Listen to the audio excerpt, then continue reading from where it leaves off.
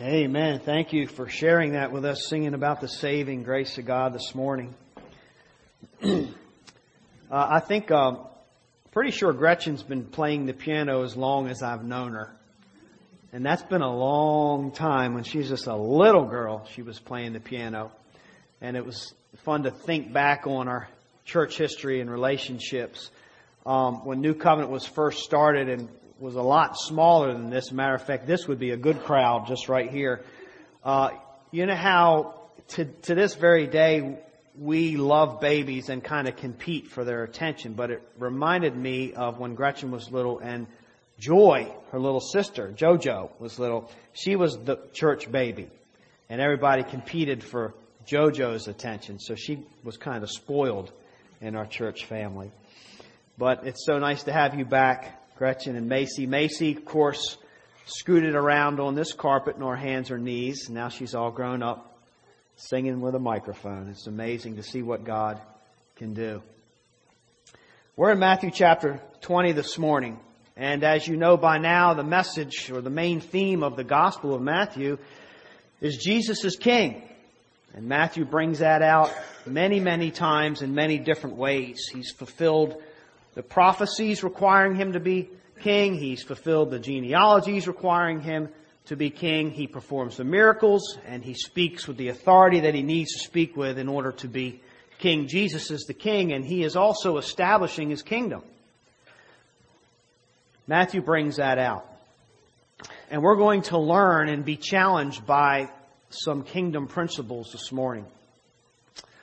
But before I read my text, I'm reminded of a story that R.C. Sproul told, the late, great R.C. Sproul, pertaining to God's grace and fairness and justice.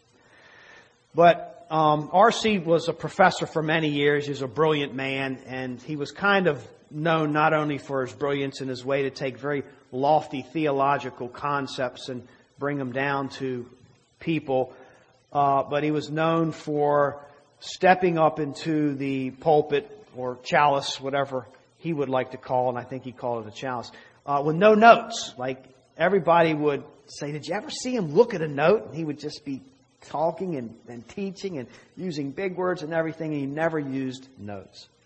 But he was teaching as a professor in a seminary.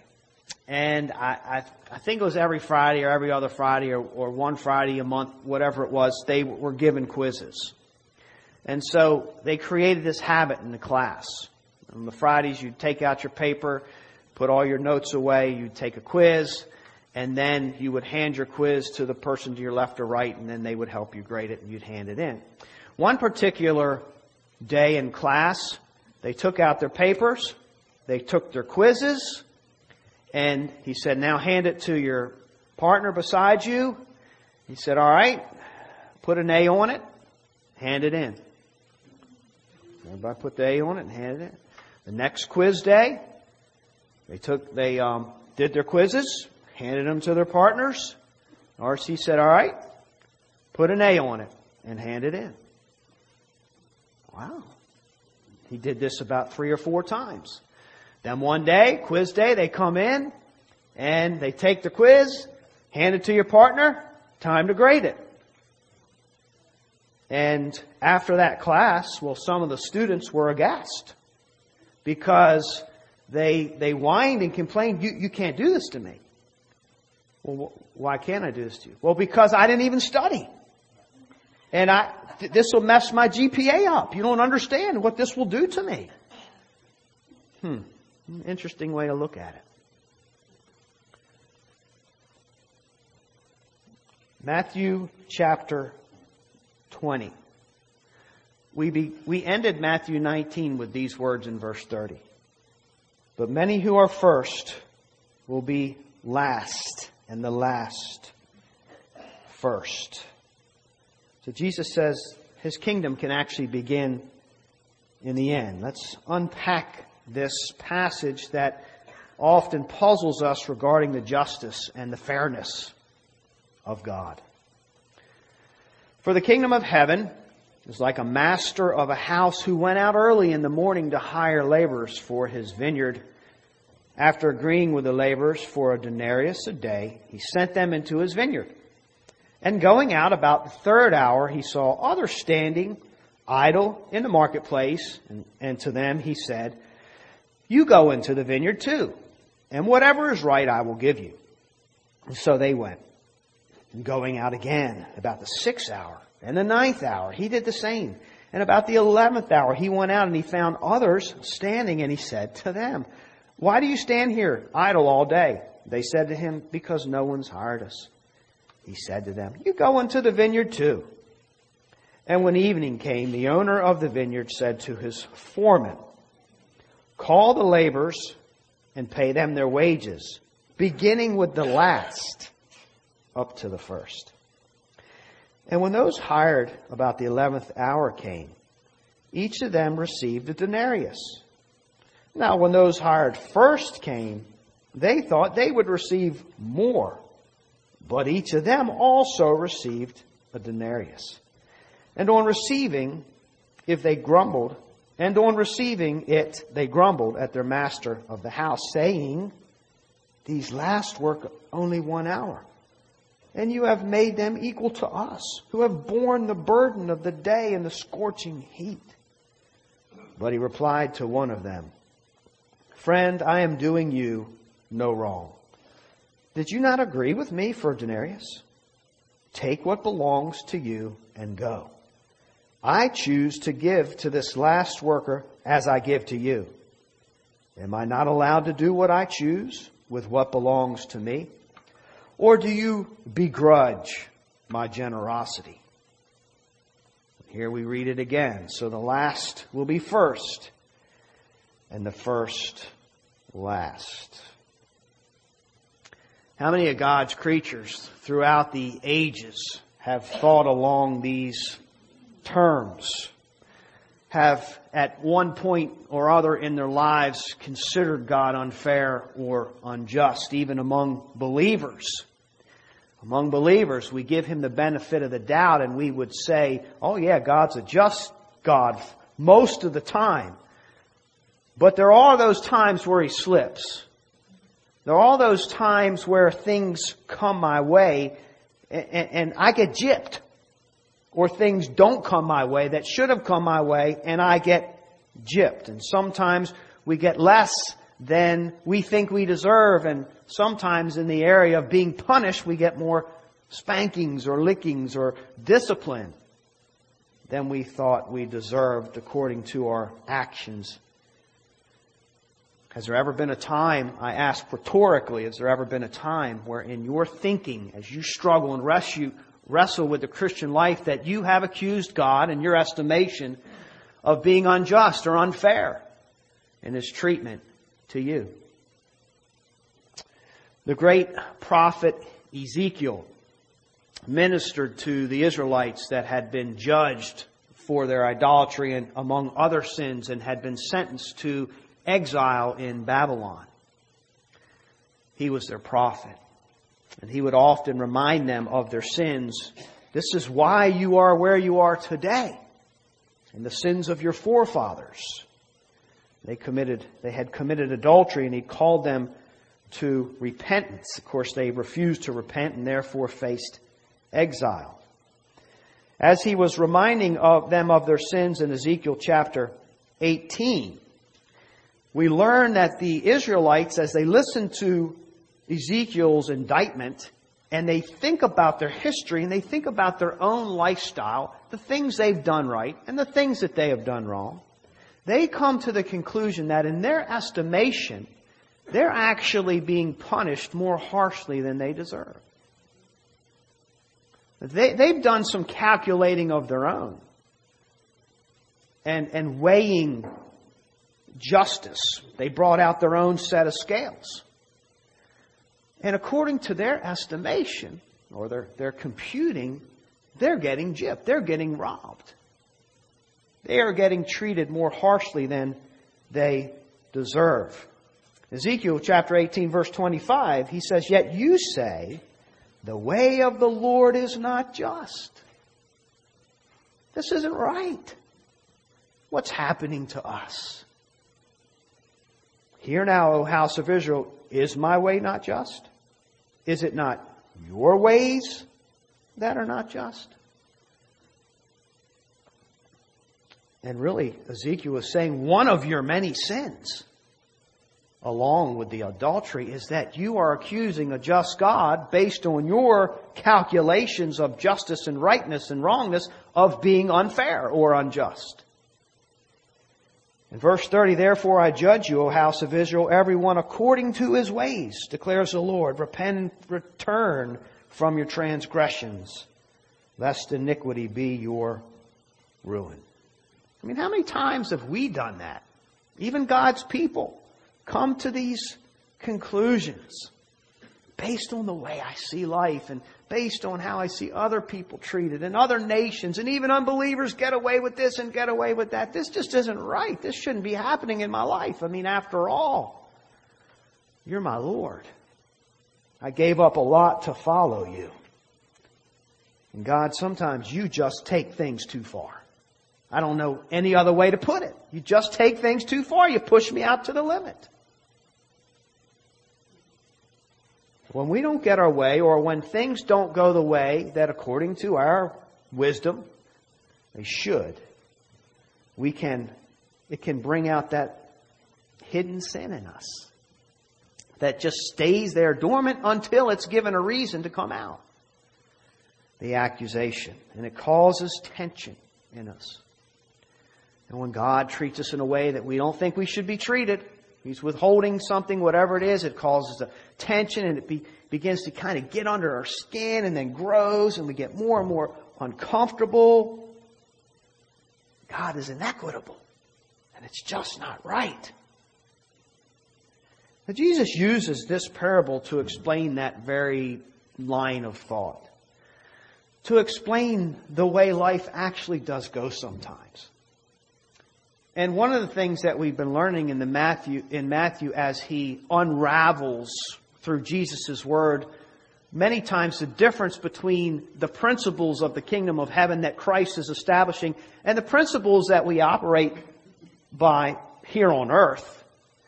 A lot of times what we're learning is that there's a huge difference, in fact, not just a difference, but exact opposites.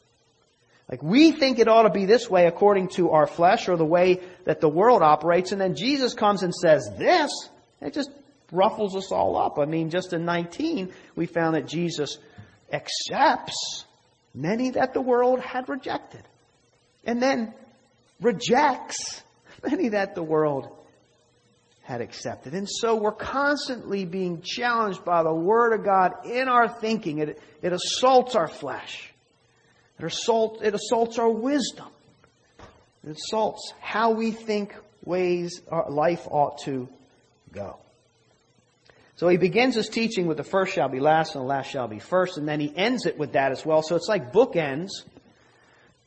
So we know what he's trying to teach us here. And in between, he tells us a parable. That's a proverb. It's a truism as far as the kingdom of heaven goes. It's something that you can count on. It's the way it works. It's reliable. It's trustworthy. But first we see in this parable God's justice. It's really a great story. I mean, you have a landlord or a master of property. And in this case, of an agrarian nature, it's a vineyard. And you read all about the vine and grapes and so forth in the Bible. John 15, Jesus uses it in a different way. But he owns a vineyard. And as you know, in farming, there are many things that have a harvest time as far as crops go. And when it's time to get those crops up, you have to get those crops up. They don't wait for you. They don't wait for you to get out of bed. They don't wait for you to get your equipment running. Whether your equipment's running or not, it's time to harvest those things. And that's the same way with grapes. And so with a vineyard, you would have your hired hands that are probably there pretty much full-time help, and they maintain the vines throughout the year. John 15 tells us different things that you need to do to them. You prune them, and you have to take the dead branches off and get those away and burn those and train the new vines, make sure they have plenty of room to grow. And, you know, help the soil, get the rocks that push up through the ground, get those out of the way so the roots have plenty of room. There's just a lot of care, a lot of nurturing that has to take place in order to prepare that vine for when it's harvest time. So constant attentiveness is in order. And in that geographic area, a lot of times the vineyards were grown in tares, like stepped up a mountain. If you've been to Guatemala in the mountains, then you'll know exactly what we're talking about, because though the mountains aren't quite as steep, that's how they grow the coffee beans. That's how they grow the coffee, is in tares. And in a little flat spot, there's a row of coffee plants. And it's the same way they do vineyards. Even actually here in Virginia, there's a few like that. So it could be hard work. I mean, you're up climbing up hills and climbing up mountains. And so you had your full-time workers that would take care of that. But when harvest time came, your full-time workers were not enough. I mean, you had a lot of work on your hands. You had a lot of grapes that you had to get up. And so what the landowners would do is they would go and try to find help. And in that culture, what that looked like is you didn't go to the unemployment office and have all the stuff and go online and look for jobs. In that day, you went to the marketplace. It was the local town, if you will, because workers hung out there. In fact, workers specifically and purposely went to the marketplace early in the morning hoping to be hired so they could make some money that day. So that was how it operated. If you were an employer and you needed help and you didn't have enough help with your full-time guys, you go and you pick up some part-time help for the harvest. We really, in our own culture, and it's still like this in many places of the world, I remember in Virginia, it was like this. I don't know if it still is, but when I was younger and used to visit here in the summers, and sometimes the local farmers would say, hey, could you help me with my hay harvest or help me with the tobacco harvest? Because when it comes in, and you got to get it up. And so sometimes I would do that. One time we got in a pickup truck here in Crewe, and I said, where are we going? Where are we going? And we're going into town to get some more help. They went into town and Crewe, and not at the marketplace, but on the corners. There were certain hangouts where people would go. I'm sure it was like this in other towns too. Certain places where people that wanted to work would go. And you just went to that corner and you say, hey, we need three of you guys, and I'll give you this much an hour to help me get up hay. I don't see that anymore. I don't know if it still happens, but that's how that culture was. Also in that culture, you had servants, you had slaves, and you had hirelings. Of course, your servants were like your full-time workers. They were usually your foremans or something like that, and they had a place to live. They had food because you needed them. Well, the slaves were the same way. The slaves, they were given a place to live. They were given food because you needed them to help you on the farm. The hirelings were a different sort. The hirelings were, in many cases, the poorest of the poor. They were the ones that weren't taken on. And by the way, in that culture, many times being a slave was a good thing because it meant you were getting taken care of. Not all slaves were abused. But the hirelings was a different situation. They didn't always have a place to stay. They didn't have a fixed income of any kind. They didn't know if they were even going to be able to put food on the table that day. So they went to the marketplace hoping somebody would hire them. They lived hand to mouth. And so the landlords and masters would go there, and these guys were very, very anxious to get whatever kind of work that they could. And by the way, the Old Testament even set up laws for hirelings or for daily workers, the poor. And they would say, as a part of the law of Moses, you may not withhold a daily wage. At the end of the day, they get paid for what they did. And a lot of that was because that's all the money they had. I mean, that's how they lived. Man, if you don't pay, I need groceries, I need diapers. I need my money. I can't wait till tomorrow. That's the way it was. They also, some of the laws were, leave some of the harvest for the poor. Let them work for it. Leave the corners of the fields, whatever, but they need to eat too. So there were some laws and God has a heart for the poor. And that's the closest thing to welfare you got in that day was a corner that was unharvested. That's how you took care of yourself. You didn't work, you starved. In Jesus' day, they worked about told, 12 hours a day. So about 6 in the morning to 6 p.m. Probably 6 days a week. And the first watch or whatever was 6 in the morning, and then the landlord comes out, gets a fresh crop of workers, puts them to work in the vineyard, and he comes back again at 9 o'clock. He gets some more, so as a boss or a foreman, you're always assessing the work, and you're looking, well, I got these guys, and they've gotten 4 out of the 10 rows done. I better go get some more workers out here, or we'll never make it. So he keeps going back to the marketplace, and he gets more workers, even up to an hour before. So like it's 5 o'clock, and he's bringing guys back to the farm, and they quit at 6. So it's what's called the 11th hour. There's hardly any time at all to work. And so really it's a very common story. It's how things went in that day and age. Everything's fine. People are getting employed. They're making money. The farmer's getting his grapes harvested. Everything is wonderful until it's time to get paid. And that's where things get touchy. When they line up to get paid. He tells his foreman, call the laborers in verse 8 and pay them their wages, beginning with the last group to the first. So Jesus purposely does this to bring out this kind of tension.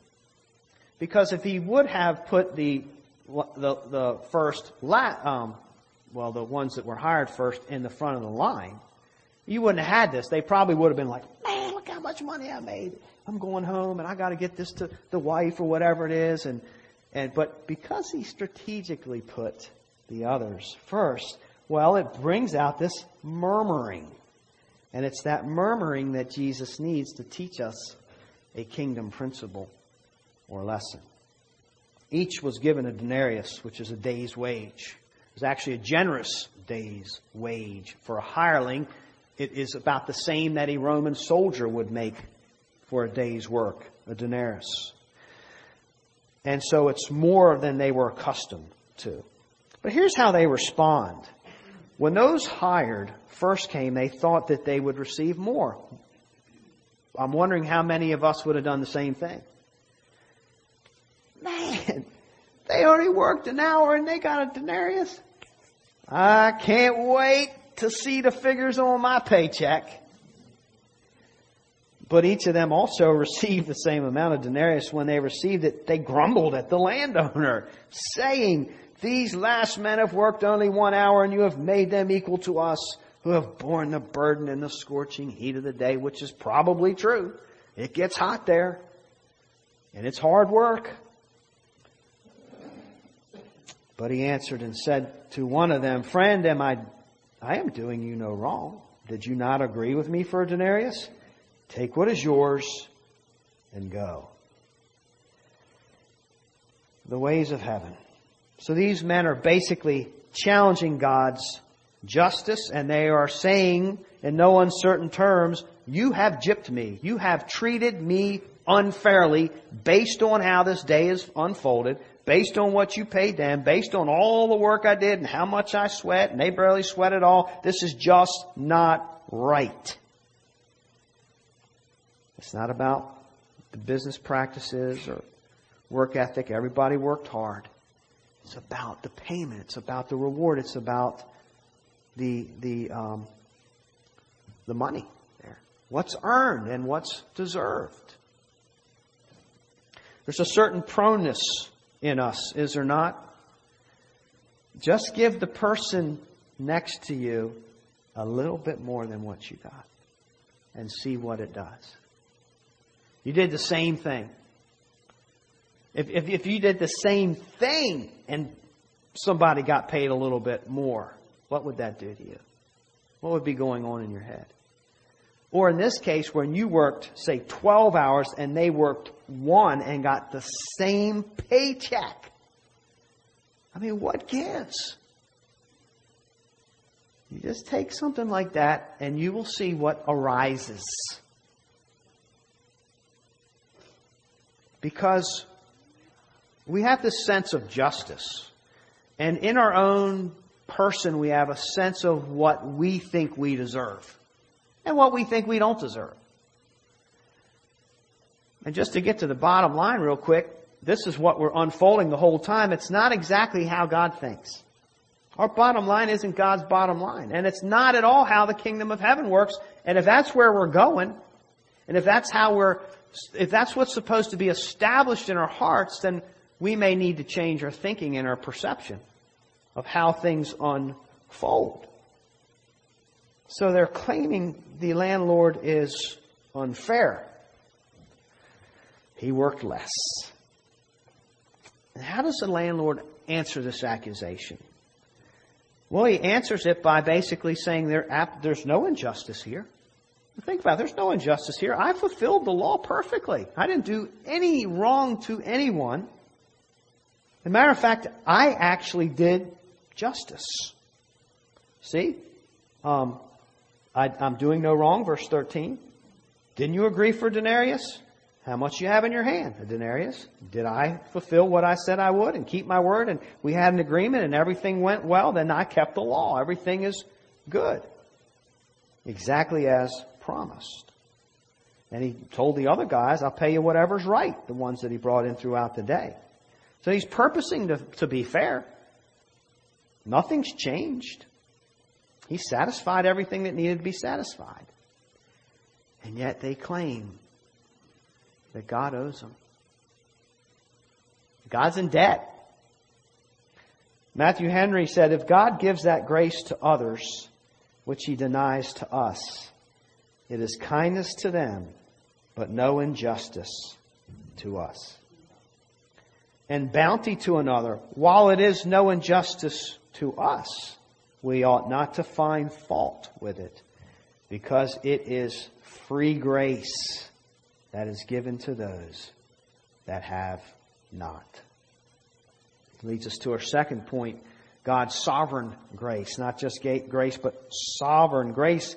Verse 15, is it not lawful for me to do what I wish with what is my own? I mean, now he's looking at it logically. This is my money. This is my call to make.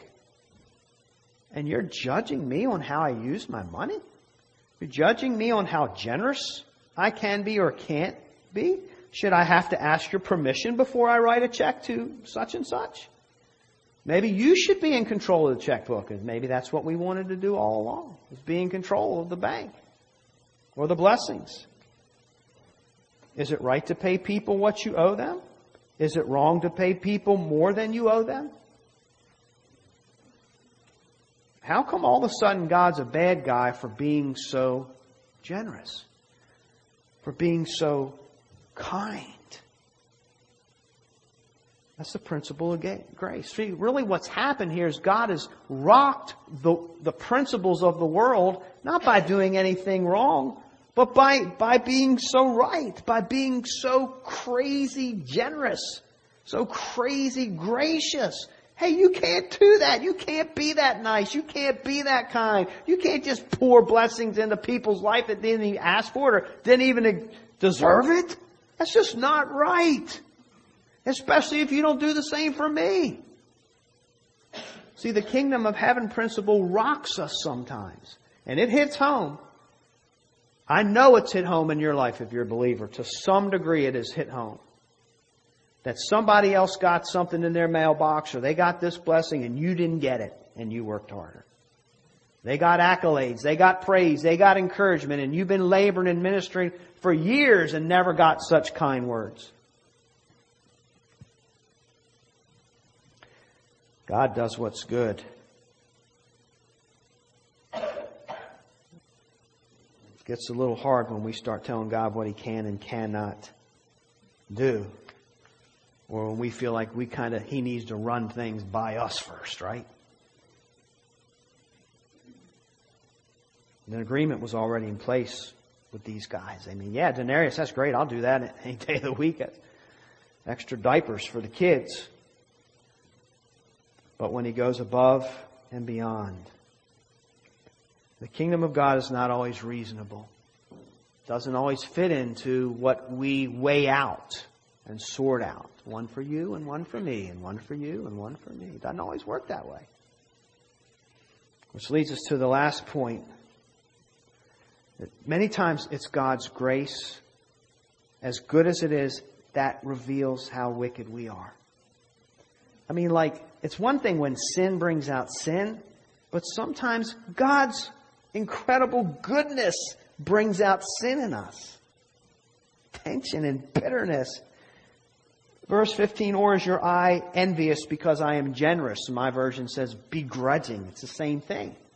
These guys are jealous. They are envious. They cannot believe what God has done. Or, of course, I'm spiritualizing it here, which is the whole purpose. But they can't believe what the landlord did and the treatment they got. And God's like, you're looking at me as if I did something wrong because you didn't get your way. You're putting me in a bad light. What's the problem here? Is the problem the generosity? No, the problem is our own hearts. That's what went wrong in the story. That it wasn't okay for some of these people to have others treated so well. And that reveals that enviness. Jealousy. They couldn't believe it as they watched and made the assumptions. Have you ever waited in the back of the line, so forth, and you see what others have gotten, and you set your hopes on your expectations and assumptions? God's going to do this. He's going to. He saved all their children. He's going to save all mine. I just know it. As if to say, and if He doesn't,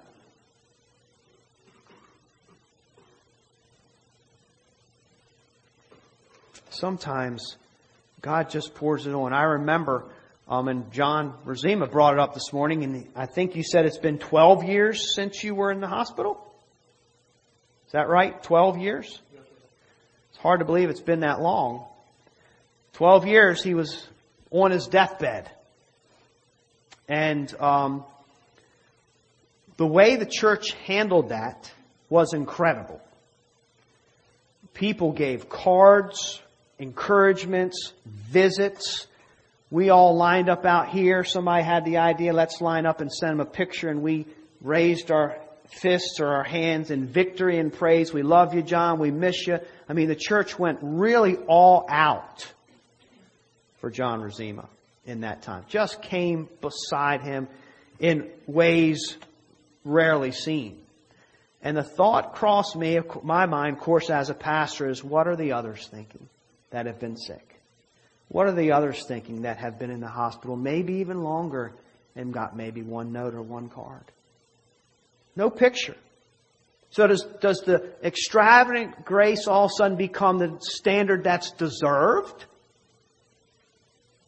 Or does it just stay up here in the area of this is extra? You didn't do anything to deserve this. And then when we start thinking we do deserve it, like those students under R.C. Sproul, and raise our fist at the professor, you can't do this to me because you've been so good to me and gracious to me, and I hadn't had to work for everything, and now you just pulled the carpet out from under my feet. No, you didn't deserve that. See how the tables turn? There are people in this congregation, and it's going to continue to happen because it's how the kingdom works. They're just going to be better off than you. They're going to be more blessed than you are.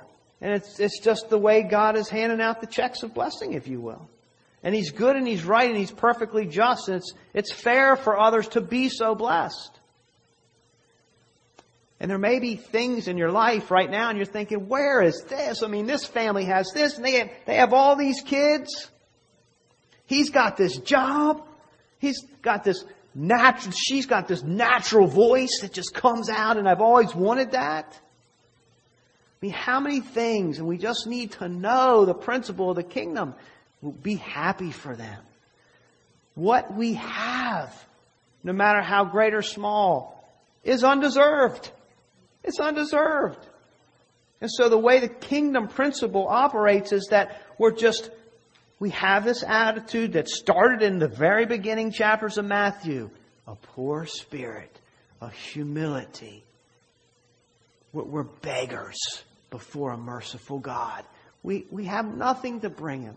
And Jesus has been trying to teach us and train us all along, and He still hadn't let it go. He's saying, you have got to come humbly. You can't bring pride and envy and jealousy into the kingdom, or you're going to go bitter, and it's going to bring the sin right out. And you're the one that loses. Because you don't have that joy, and God has just blessed somebody in an incredible way, and all we're doing is feeling sorry for ourselves.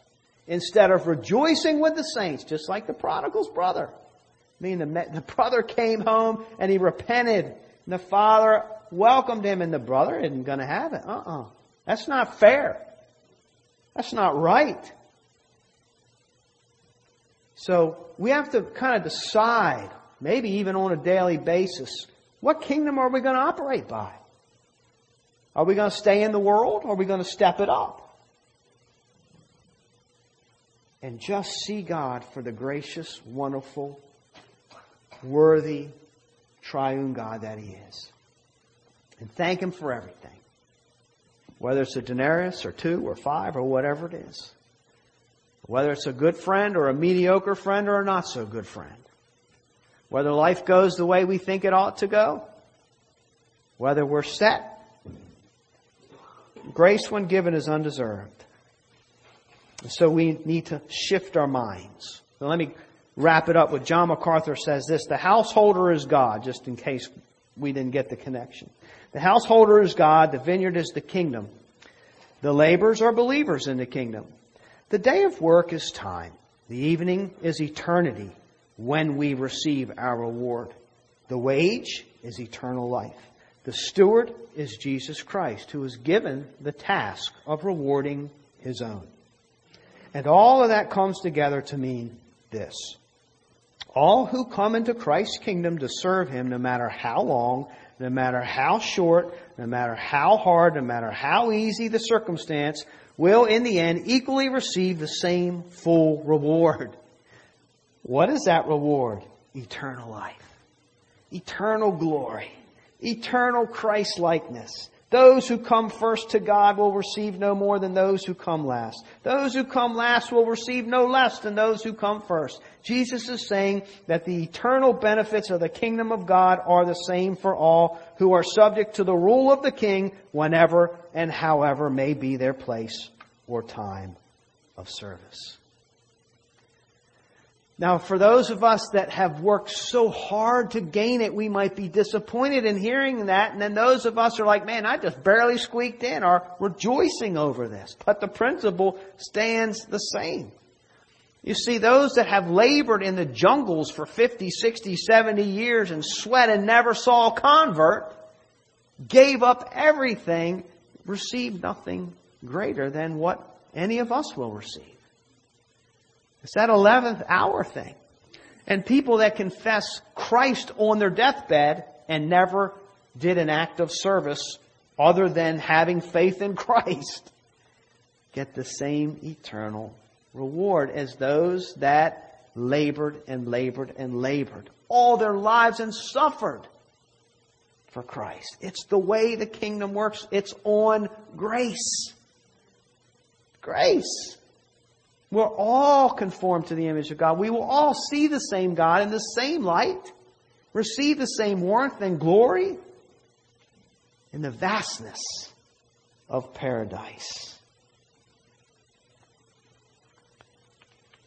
We want to celebrate God in this life. Not ourselves, not what we think we deserve.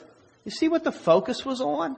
As soon as we start turning inward, Jesus is saying, that's what I want to set you free from. You keep wanting to turn inward and turn and look at everything and judge it according to your own thoughts and your own needs and your own ways, and it puts you in bondage and you're bitter and you're shriveled up. And I want to set you free from that. Welcome to the land of grace. The parable of the kingdom.